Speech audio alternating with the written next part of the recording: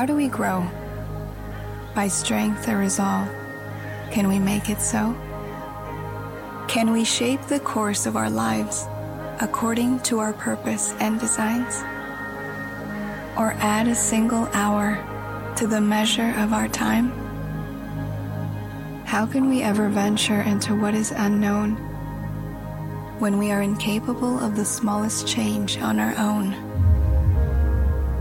Looking back over the span of our lives, we can see the marks that testify to how far we've come, how much we've grown, how much of His grace we have been shown. The marks of maturity on our lives, the evidence of the work of Christ, the seed that He has planted in our heart. The Lord has also watered and will refine every part. It is His intention to give it growth until it comes to fruition. He has sealed it with His oath, that He who began this good work in you will see it through. In this lies our hope, not in what we do. But we do not grow alone. Our roots are intertwined, one with another, so that your strength is mine. While we wait in expectation, no growth can be seen. The tender shoots that so quickly spring up must grow strong, lest they remain frail and green.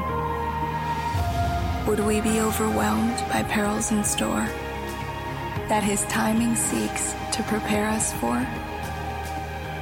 Let us endure our trials with patience, for it's in His goodness that we trust, and hold fast to our commitment, resting in His faithfulness to us. His goal is for our good. On this our assurance falls, that He who began this good work will surely make it grow tall.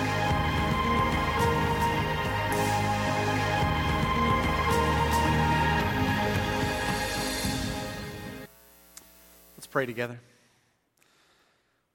God, I ask that like giant redwoods in a forest, we might stand in the midst of this culture with ever shaking ground, God, that we would stand on the firm foundation on Jesus Christ.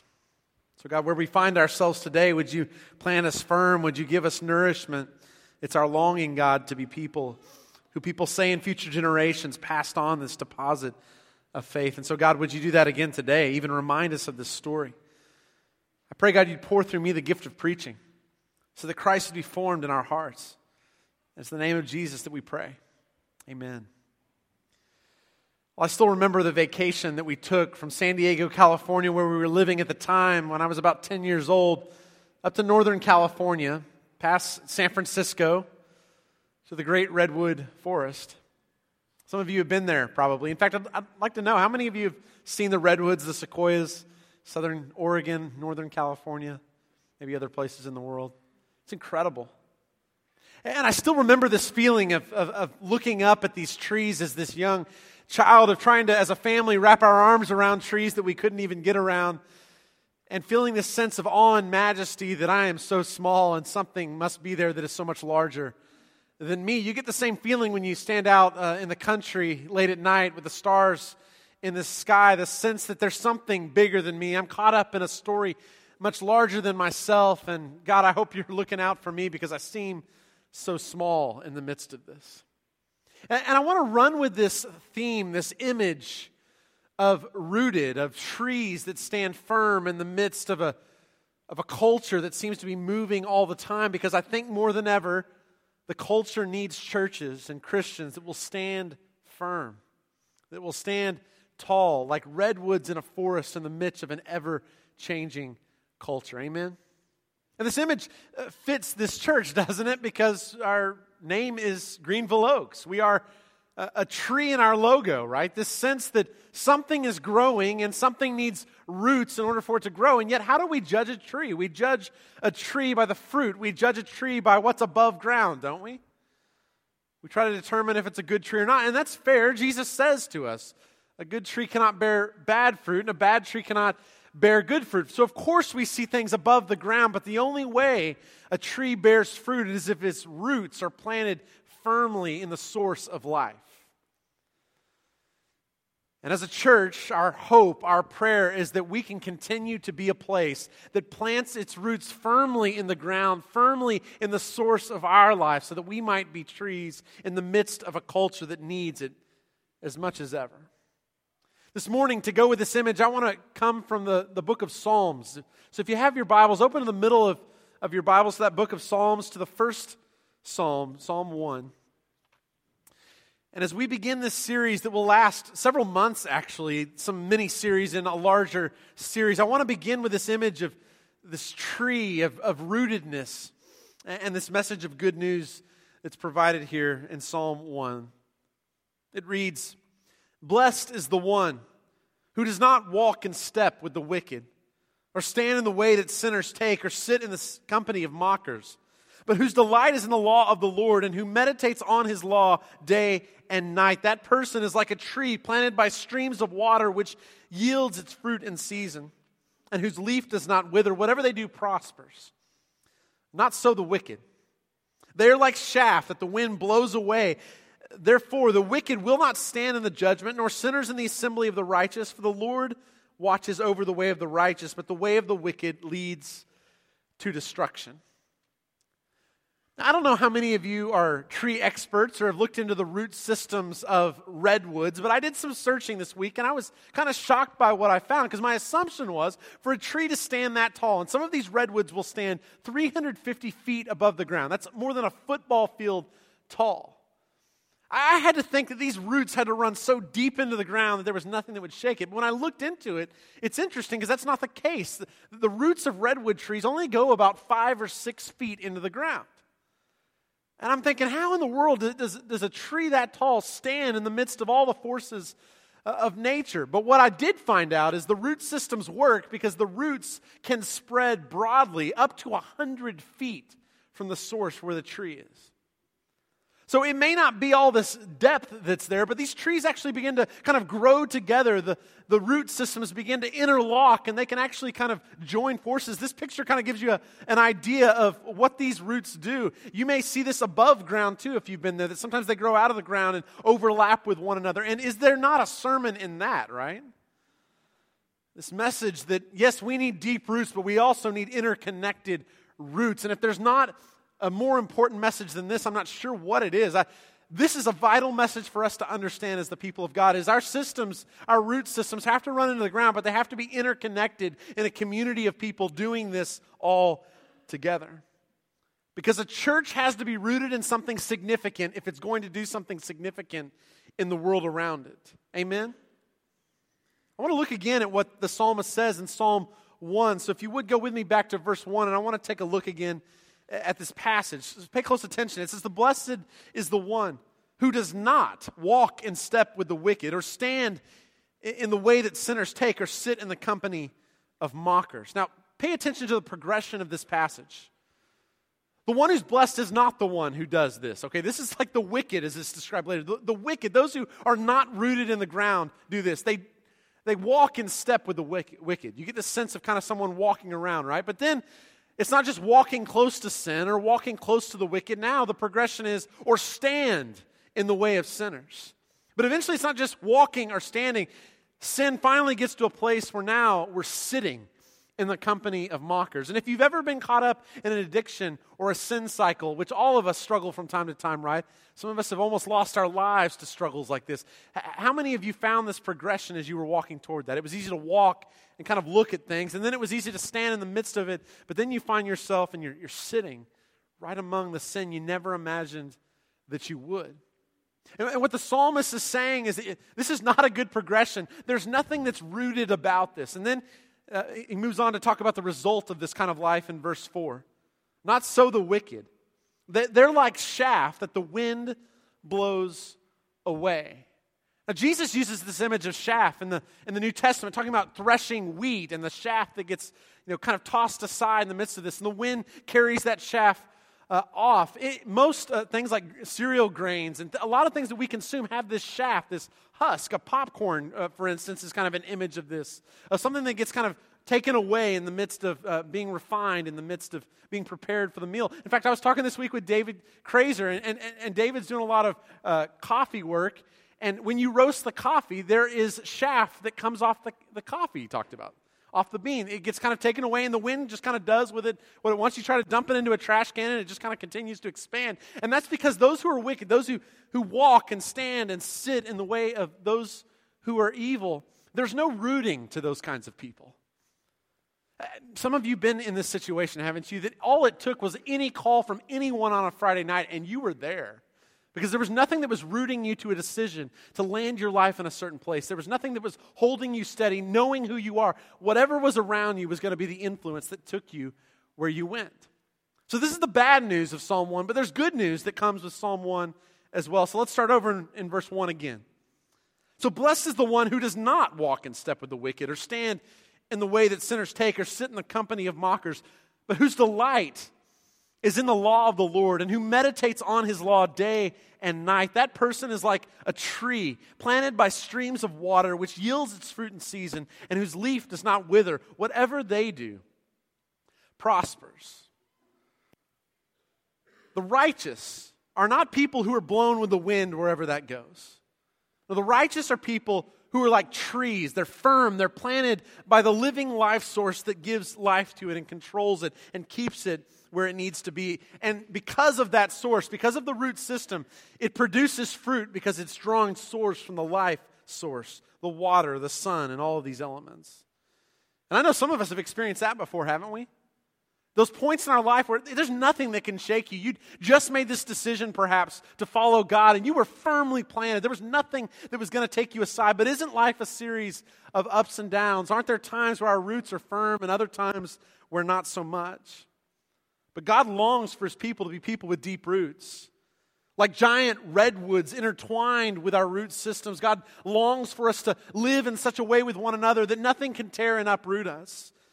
And I believe this is God's will for the Greenville Oaks Church of Christ. I believe that God has planted this church firm over the generations, over the years that it has been here. I'm grateful for those who planted seed years ago, who put it in the ground and made sure that this was a place that would be a place of health in the midst of other places that don't experience that. If you've ever been in an unhealthy church, you know what I'm talking about. Any wind that kind of blows in can take people off course. Anything that happens can uproot that thing. But this has been a church that I pray will continue to be in that way. I'm so glad my kids are growing up in this church family. I'm so glad to get to be a part of you all as well. And in order for us not to be uprooted, we cannot grow complacent. It's time to go back for us, to the fundamentals of faith. That's really what this series is about. And that may be disappointing to some of you who are further down the journey. Why do we have to go back to the fundamentals or the basics? But I'm here to tell you, in a culture that is always shifting and changing, we have to raise a generation that knows the rootedness of faith, that knows what the basics are, that knows the gospel of Jesus Christ. And some of us who've lost our rooting need the same thing. To be reminded of what our life source is. That it's not in all these changing patterns. It's not in all these fads that come in and out of the church. No, there is a root. There is a center that holds us together. And we're called to go back to it. So what are we to be rooted in? Well, Psalm 1 says, blessed is the one who delights in the law of the Lord, who meditates on it day and night. Now, what's the law of the Lord? The law of the Lord for the psalmist is the Torah, the first 5 books of the Old Testament. Genesis, Exodus, Leviticus, Numbers, and Deuteronomy. These books form the law that was so important for the Jewish people to understand. It was a source of life in the midst of coming into a new land and the promised land and living a life there. But the Jewish people found it difficult to follow that law. They could never perfect living that out in the ways that they were called to by God. And so what did they do? They lost their rooting. They get exiled and they get sent off to foreign lands. But eventually they come back, and there is hope that God sends into the world about this law and about being fulfilled. And I want to take you to Matthew chapter 5. If you have your Bibles, turn there with me if you would. This is the Sermon on the Mount. Jesus says something fascinating about this law of the Lord that's important for us to see as we move forward in the days to come. Matthew 5, verse 17. These are the words of Jesus. Do not think that I've come to abolish the law or the prophets. I have not come to abolish them, but to fulfill them. I think it's important for us to understand that Jesus came into the world for all kinds of reasons, but one of the reasons he came was not to get rid of the law. It was to fulfill the law in a way that we never could. And this is the good news of the life that Jesus provides, the perfect sacrifice that he is that Jesus lives out the law. He shows us with human skin on what it means to look at God and to see his face, and he lives the kind of life that is the fulfillment of that law. The righteous are now those who are rooted not in the law of the Lord, but because that law has been fulfilled in Jesus, the righteous as new covenant people are people who are rooted in Jesus Christ, who is the fulfillment of the law given centuries ago. And there's a couple places that Paul talks about this that I want to briefly take us to. The first is in the book of Colossians. Colossians, Paul's writing to the Christians at Colossae, the early church. And this is what he says to those who are there, going back to this image of rootedness and back to this image of trees that are planted firm. This is Colossians 2, beginning in verse 6. So then, just as you received Christ Jesus as Lord, continue to live your lives in him, rooted and built up in him, strengthened in the faith as you were taught, and overflowing with thankfulness. See to it that no one takes you captive through hollow and deceptive philosophy, which depends on human tradition and the elemental spiritual forces of this world rather than on Christ. For in Christ, all the fullness of the deity lives in bodily form. And in Christ, you've been brought to fullness. He is the head over every power and authority. What's Paul saying? Paul's saying, where do we root ourselves? We are to be rooted in Jesus Christ. And he warns us. He says, look, people are going to come in and through all kinds of hollow philosophy and teaching, they're going to try to take you aside. If you're like chaff, if you're like the evil, you're going to get blown away by that. But if you find your rooting, if you find your foundation in Jesus Christ, there's nothing that will take you off course when these teachers who are false come in. The other place that Paul talks about this idea is in the book of Ephesians. Ephesians chapter 3, I want to read briefly. Again, the same image Paul uses. Ephesians 3, beginning in verse 14. For this reason, I kneel before the Father, Paul says, from whom every family in heaven and on earth derives its name. I pray that out of his glorious riches he may strengthen you with power through his Spirit in your inner being, so that Christ may dwell in your hearts through faith. And I pray that you, being rooted and established in love, may have power together with all the Lord's holy people to grasp how wide and long and high and deep is the love of Christ, and to know this love that surpasses knowledge, that you may be filled to the measure of all the fullness of God. Again, Paul comes back to this image of a tree, and he says we are rooted in Christ. And here again he says we are rooted in the love of Christ. Now, growing up in the church that I did, I thought about rooting and about trying to become firm. And the way I thought about that, and this may be unique to me, was about knowledge. That if I could know enough that when the difficult moments come, then I can be rooted in faith and the knowledge that I have. But what I found was in the moment of my greatest knowing or coming to knowledge while I was in school, sin still found a way into my life. The knowledge couldn't keep that out. And what Paul says is, look, there is a love that even surpasses that knowledge.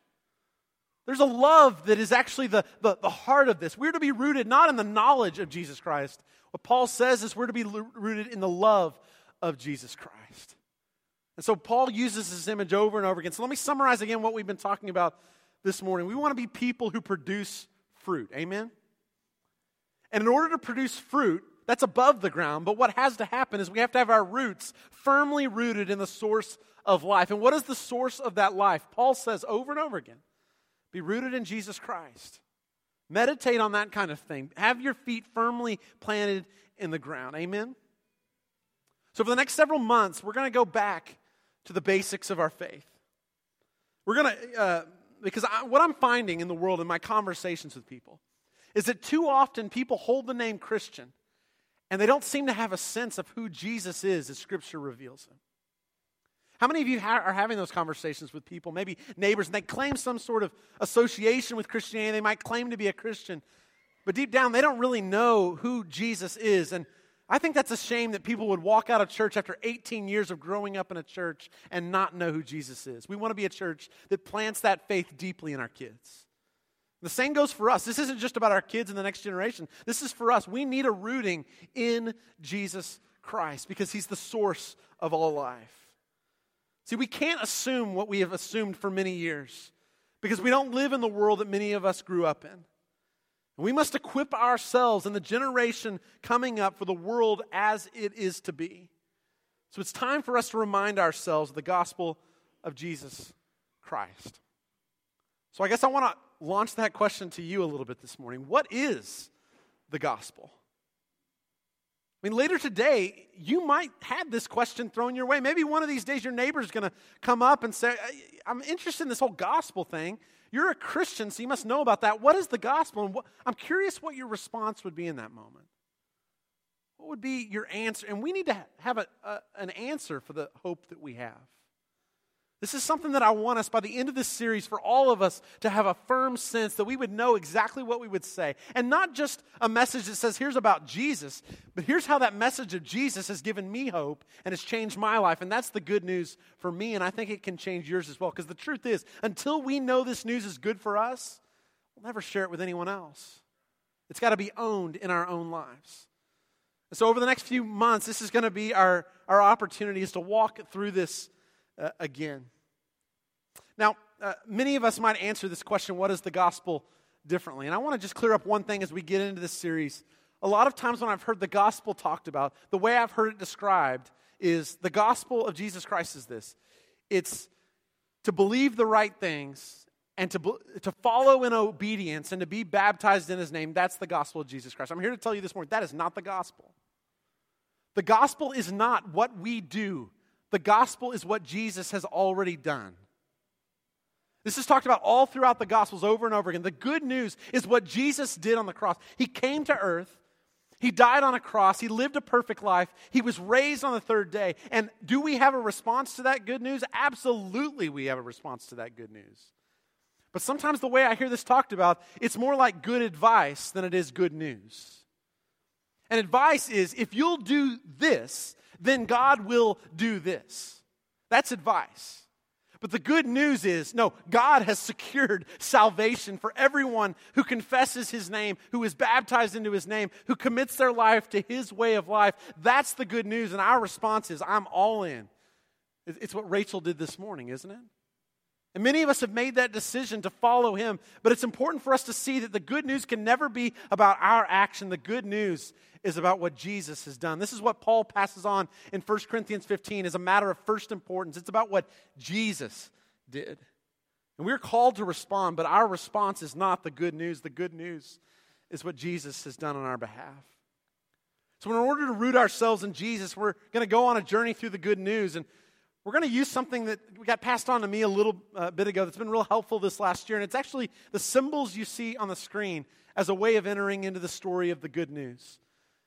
About a year ago, there was a group from the Whites Ferry Road Church of Christ in Monroe, Louisiana, that came up and talked to our leadership about Celebrate Recovery and how their program had gone down there. But one of the things they passed on to us were these bracelets. I've been wearing this for about a year now. And it has these symbols on it. And all of a sudden, it kind of opened up in a whole new way to me that this is the story of Jesus. The first of those symbols is an arrow pointing down. It talks about the incarnation of Jesus, God coming in flesh. And that's what we celebrate in Christmas. It's the series we'll begin next week as a part of this larger series.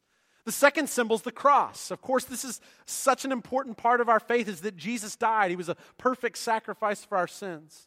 The third symbol is the empty tomb. That He didn't stay in the grave, that He was resurrected. The fourth symbol is that He ascended to be with the Father, that we live in the midst of a kingdom that's here, but it's not fully here yet. And then finally, our hope in the end is that Christ will return. And so we're going to walk through these symbols as a way of rooting ourselves in this story. This is the story of Jesus Christ. This is the good news of the action that God has already brought and promises to bring in the days to come as well. So next week, we're going to begin with the Christmas story, with the incarnation story, with Jesus coming to earth. It's the story we celebrate at Christmas. And I'm here to tell you, this is a story that's unique to Christianity. There's no other religion in the world that can claim a story that says that God Himself came to become a human and actually die on humans' behalf. That is a unique story in the history of the world. So we're going to get to share that good news again as we remember this Christmas season, what the real reason for this season is. I'm excited. I've been waiting for this series for months. I've been praying for this series for months because this is what I believe. North America is in desperate need of more redwood trees that are going to stand up in the midst of this culture. North America is in need of more churches and churches that will plant other churches and have a dream for the world to share this message with the rest of the world. And that has to start with us. It has to start with us getting back to the basics, getting back to the root that is our source of life, Jesus Christ and His story. Now, I'm not a future teller, but I believe this, that this is the day, this is the age where God needs gospel-centered churches who are rooted in the good news and are able to share that message with others. So what do you say? Are you in? In for the journey ahead? Let's pray together. God, I thank You for this story. It's not a fable, it's not a myth. We believe it actually happened. And it upset everything in the Roman world.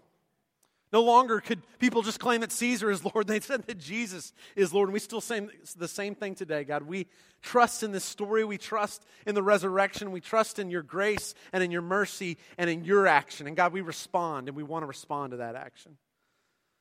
So God, would You form us in this way? Would You open us up to this story again? Would we see it with new eyes so that we might have our roots planted firm? Pray this in the name of Jesus. Amen. Well, I planned this series with you all in mind, but I want to let you know for sure that I planned this series with guests in mind as well, people who don't know the story of good news. And so right now, I want you to think, who is it in your life that may be a person that needs some good news in this season? Who's the face or the name that comes to mind? Maybe it's somebody in your family you've been praying for years. Keep the prayer up. The story's not finished. The last chapter has not been written. Maybe it's someone that you're getting to know in a relationship and you realize they don't seem to know Jesus or have a hope for their lives. I don't know who it might be in your life, but I want to ask you in this week to think of who that person might be for you, that you're hoping God will provide you an opportunity, an opening to share the good news of Jesus Christ. And in just a moment, after this service is finished, after our benediction, I want to invite you. Actually, I want to do more than invite you. I want to make sure every one of you does this, okay? I want to ask you, if you would, after service, to go to one of these tables. There's two in the front. There's two near the back on the sides. There's one actually out the doors to the rear. And there are these bracelets that are in buckets around. And you'll notice some canvases that are spread out on these tables as well. Each of those canvases has one of these symbols on it. We're going to put this up somewhere in the church as a reminder. And what I want to ask you to do is, whoever's name you're thinking of right now, that you want God to in some way open up His good news to, or you're praying that you might have an opportunity to share that good news, I want to ask you to write that name on that canvas. You don't need to necessarily write the last name. We're not asking for anything where we can cross it out once God brings them to faith. That's not what this is. It is a reminder for us, though, through this series. And this is not just about us. It's not just about our kids. It is about those things. But it's about all those who don't yet know Jesus. And our leaders are going to pray over those boards. Every time you pass by those in the hallway, wherever we end up putting those up, I want to invite you to do the same thing. Pray for the names, because God wants to bring good news to those who are in deep need of that news. Amen? So after I'm finished, if you would go to those tables, write down that name, take a bracelet, and that bracelet will be a reminder for you of the good news. It'll be an opportunity for you to pray every time you see it for the person that you have in mind and the names that others have. But I'll tell you, this is an opportunity to share the good news as well, because I've been wearing this for the last year, and a couple of weeks ago, I actually had a lady at the Allen football game who saw it and said, what's that about? It's a conversation starter you'll find if you begin to wear that on a regular basis. We want to be people with good news who share the good news, who don't keep it to ourselves.